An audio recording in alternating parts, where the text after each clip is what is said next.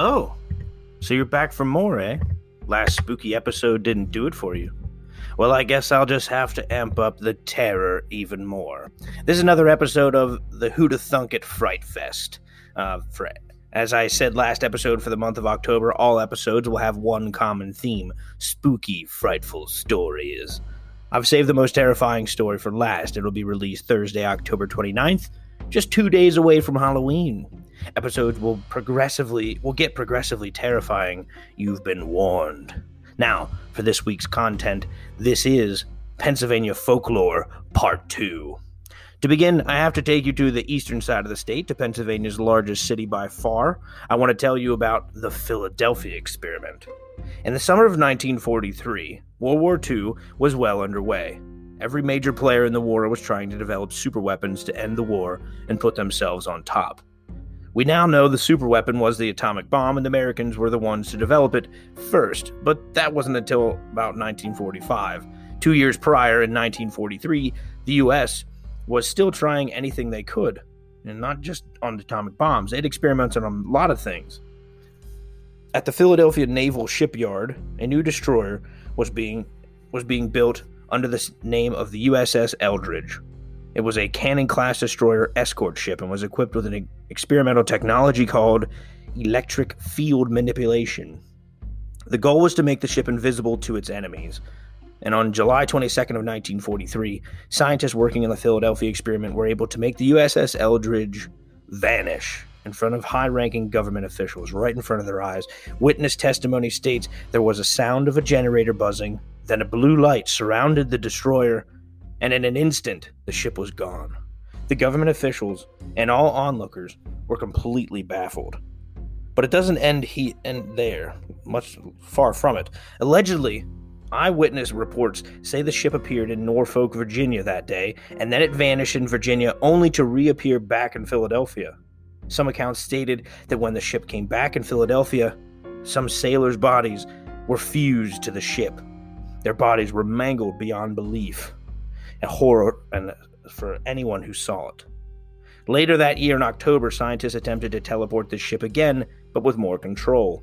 A sailor on the SS Andrew Furuseth saw the USS Eldridge disappear and reappear just outside the Philadelphia shipyard. Enter astronomer, sci-fi writer Morris K. Jessup. Jessup had an anonymous source who claimed to have seen the ship disappear. Jessup went on to write a few novels about UFOs, but in the late 1950s, his writing career took a turn for the worse, and then his wife also left him. One night, he called a friend and said he had some important news that the world had to hear about the USS Eldridge and the Philadelphia experiment. But the very next day, Jessup's body was found dead. His body was inside a car with a tube connecting the exhaust pipe to the window of the cab while the engine was running. You can see where people took this story, where their minds went. The government officials had Jessup killed just because he knew far too much. Then, the identity of the anonymous tip came out as a man named Carl Meredith Allen. He also went as Carlos Allende, as a not-so-clever alias. Carl Allen wrote letter after letter to Jessup about the Philadelphia experiment, and in 1957 also mailed a copy of Jessup's UFO novel to the Naval Research Office. But this copy of the book had penned writing about Einstein's unified field theory and extraterrestrial technology. The scribbled notes were supposed to look like two men and an alien had written them. What did the U.S. Navy do about this, you ask? They published 127 copies of the book, almost to ridicule Jessup, and they gave it out to the public, with the scribbled notes included in these 127 copies. I'd love to get my hands on one of them. That was around the time Jessup was found dead. But Carl Allen lived on to an old age, dying in 1994. Throughout his life, he flip-flopped on whether his story was true or a hoax. You can see Carl Allen's official naval certificate online now, so we at least know that he was in the Navy during World War II. But was anything else he said true? The cover photo for this episode is Carl Allen's naval certificate. And then in 1984, a movie was released. It was called the Philadelphia Experiment. An old man by the name of Al Bielek, who got around to watching the movie 4 years after its release in 1988, and he was hit by waves of repressed memories. He claimed to have seen the USS Eldridge disappear with his own eyes back in 1943. And investigators into the Philadelphia Experiment, legit investigators, were excited to have another lead after so much time. But then Al Bielek went on to claim that he was part of something else called the Montauk Project that included time travel, that he had seen the 22nd and 28th century and had even visited Mars. Al said the 22nd century was very impressive, but in the 28th century, there were only 300 million people on Earth, and they were all ruled by supercomputers. So Al Bielek was written off as a hack, because, of course, none of his claims could be proven. Then in 1994, a man by the name of Edward Dudgeon proved he was in the Navy during World War II and tried to explain all the confusion around the Philadelphia Experiment. He explained the U.S. Navy was trying their hand at stealth technology for sure, but not to make ships actually invisible to the naked eye. Instead, the idea was to wrap electrical wires around the ship to remain undetected by magnetic sea mines, and the Nazis did, in fact, deploy magnetic mines. So the term invisible was used on official naval documents, but only meant invisible to the mines, not to actual people. Not like it would actually vanish.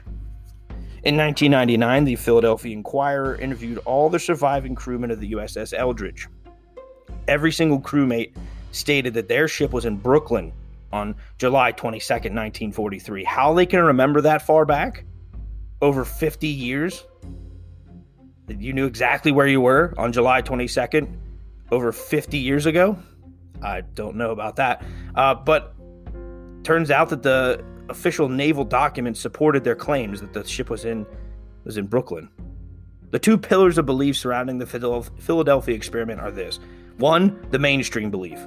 Carl Allen was mentally ill and drove Morris K. Jessup to take his own life with all of his rants. Al Bielek was clinically insane or had dementia.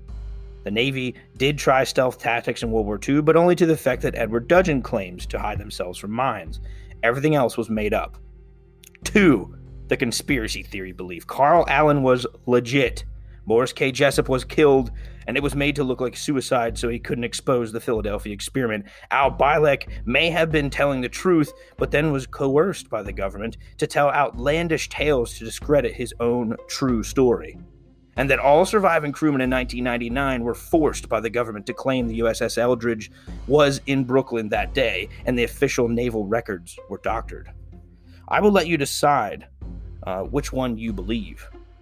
But thanks for listening. Hope you like this episode, but if stories of government conspiracies don't do it for you, don't worry, my listeners. I'm not done just yet. That's right, next week is Pennsylvania Folklore Part 3, and it's my favorite part of the Pennsylvania Folklore. I hope you tune in, and I hope you like ghost stories. Alright,